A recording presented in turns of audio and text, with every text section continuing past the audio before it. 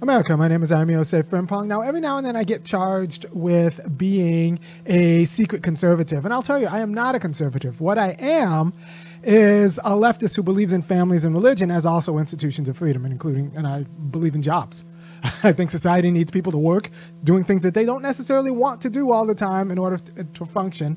I believe families are institutions of freedom. They can also be institutions of oppression, which is why they need to be in a way regulated, but not in an obvious way. And I believe churches have a role in securing a sort of spirit, kind of a prophylactic against the market, a kind of spiritual shorthand against the influences of market liberalism, which is a distortive of human freedom, right? So we need protections against the market, which I think the church can provide, and spiritual religion even can provide as a shorthand. These protections can be worked out through reason, why you shouldn't, smoke cigarettes or do drugs or lie and all of that stuff. They can be worked out through reason, but that takes time and attention to like very minute arguments that I'm trying to help you through every Monday and Wednesday, but every Monday and Thursday, but it takes a lot of effort, except the problem is the enemy, the market that wants to pervert you starts attacking you very, very early. So I think kids should learn religion as a shorthand as they then get like kind of an IV drip of the argument through the bag over the course of their life. So maybe they'll get weaned off of religion into their 20s or late teens or 20s. Maybe they won't, because there's still some mysteries that need to be solved and can't be resolved all the way through reason yet. But I do think that you need a sort of spiritual grounding as a prophylactic against market, the market that wants to pretty much turn your daughters into whores and your sons into jerks, right? So people don't take that seriously. Then they're surprised when their daughters end up like a variety of prostitute, and their sons end up a variety of jerks who think that they have to get prostitutes, either a prostitute that only sleeps with them in terms of a wife, who's still vapid but loyal, or a prostitute they just kind of they pay, right? So I believe in spiritual education. Like, for example, with my kids, I got 3 kids.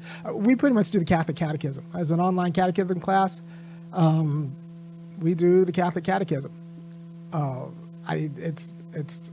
not necessarily Catholic, but there's something to be said about the worked outness of the Catholic Catechism that we found an online version that we work out, and we just kind of work it out every time all 5 of us are at home. We do a lesson of the online catechism, and that's fine. I don't expect my kids to be Catholic. I do expect my kids to be culturally competent, and also like to have a pretty rigorous vocabulary around sin, and the temptations that distort you from living a good life, and what it means to not be able to understand everything, but yet make a decision and to act on faith. So I think all of these things are necessary skills in order to protect yourself in your formative stages against the predations of market society that, once again, wants to turn your daughters into whores. Commercial society needs to create commercial addicts, right? So it wants to turn your daughters into whores who think they can get along on their looks, and turns your sons into jerks who think that the only way that they can get along is being jerks. So you need a spiritual and, in a way, intellectual prophylactic or some sort of guard against those impulses. So people who are casual about the use of spirituality and religion in support of freedom can't be surprised when their kids turn to drugs and other things that, if everything about is just trying to be happy, and you can't really understand the things that separate you from both happiness and yourself, then you'll just end up doing drugs. I think liberals are the worst parents in America. So conservatives might not understand why things work, but at least the things they sometimes do in some ways work, even if they don't understand why. And liberals don't think these things matter, and then liberals end up with useless kids and are surprised why their kids are degenerates. even though we gave them everything. You know, you gave them what they wanted, right? I also don't believe in letting kids do what they want to do because they want to do it. I think that's silly. They don't know enough about the world or themselves to have their wants be validated, especially by me. So, right. So, that looks like conservatism, but a conservative will say, like, these things are good because they worked in the past. And that's why they're good, because they worked in the past. That's not the way I approach either religion or the institution of the family. I think families give a peculiar kind of freedom that you can only get when someone's immediately committed to you. That means there's not really a juridical barrier between you and them.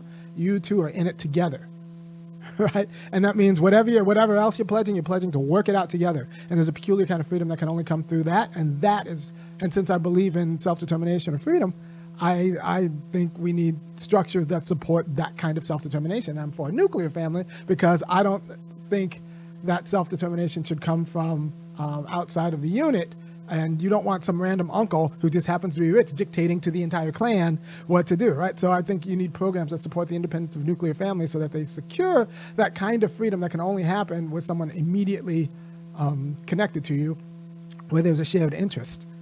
But it needs to be circumscribed so that the extended family doesn't kind of subsume entire communities under clan rule. Clan with a small c, not a big K. Right?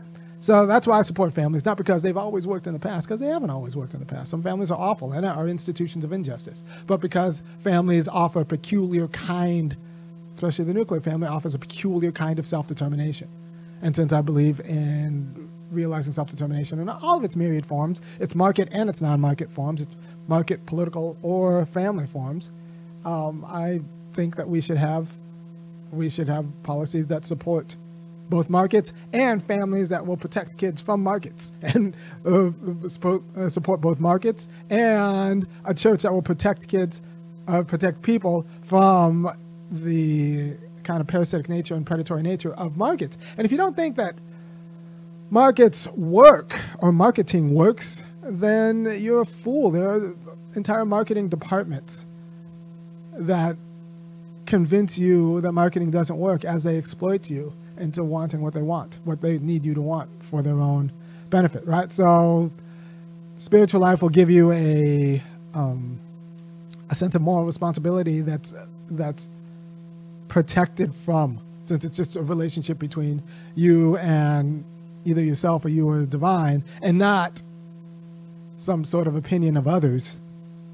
It's a prophylactic from all of the reputational harms, and your concern for reputational harms that'll come from not having the latest thing or being the most fashionable blank and blank. Right. So they think I'm conservative just because I believe in families as a form of freedom and religious life as a form of freedom. Because remember, I'm talking about protection from a parasitic market that will distort you. And I don't support those things because they are old and have worked, because a lot of things have worked in a way that's like racist, sexist, and all sorts of anti-poor. A lot of things have worked that have really awful outcomes. I mean, like entail all manners of degradation. So I don't do it because it has worked. I do it because it's a form of freedom, and I support the institutions as forms of freedom. Right. So even if, for example, I'm anti. I think the culture of casual liberal divorce is a pox on the nation. I also think the culture of abortion is kind of something we should be a little bit ghastly.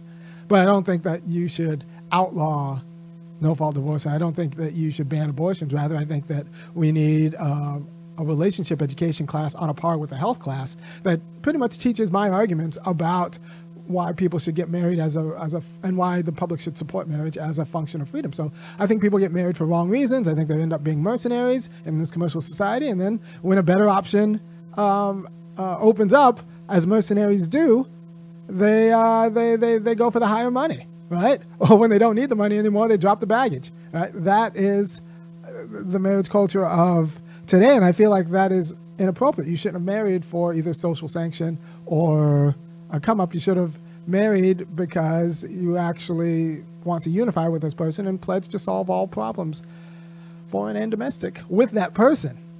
And I also think the culture of casual divorce is just normalizing child abuse, because children have a right to access 100% access to both parents, or if they can only see one parent, knowing that one parent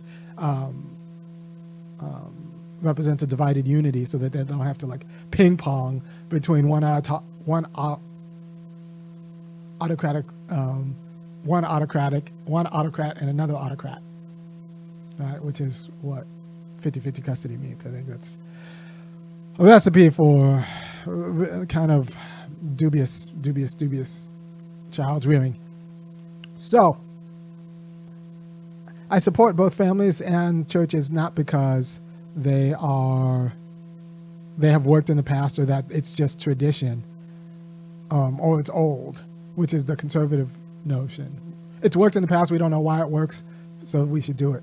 But that approach then mainlines all manners of the inadequacies of those same institutions into the present.